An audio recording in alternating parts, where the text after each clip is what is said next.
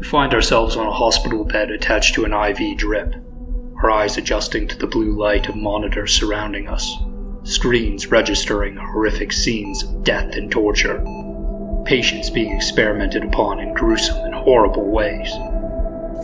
We crawl off the bed, removing the intravenous tube. A spurt of blood pools on our wrists, and we cautiously walk behind the monitors to the open door, stepping out into the darkened corridor. Doors line the hallway on either side, and at the end of which the single irregular blinking of a low fluorescent light acts as a kind of will-o'-the-wisp, drawing us down the corridor. We notice our surroundings. Some kind of abandoned building. Graffiti all over the dirty walls. The floor is caked in dust and debris, dangling wires amongst missing ceiling tiles. We walk down the foul corridor towards a faint sound emanating somewhere beyond the dim light, and when we reach its end, we find a stairwell, descending. Slowly we make our way down to the bottom, entering a room filled with vats, housing moving creatures. Upon inspection, we see leeches in water, and vats full of rats, while shelves line the walls with fetuses and abnormal mutations in jars.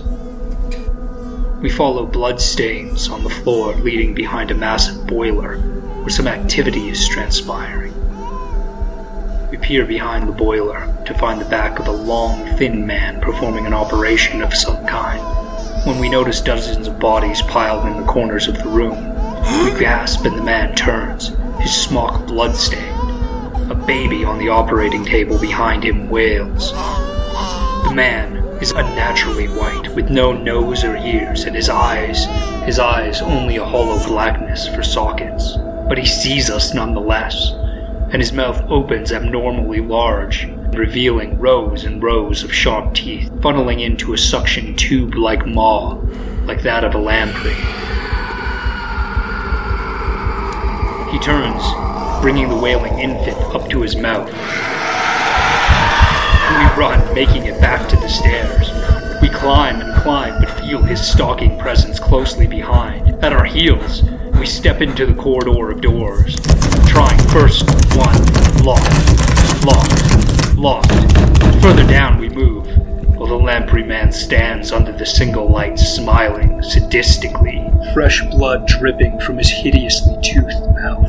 When he begins to walk towards us, finally, one door opens, and we step through.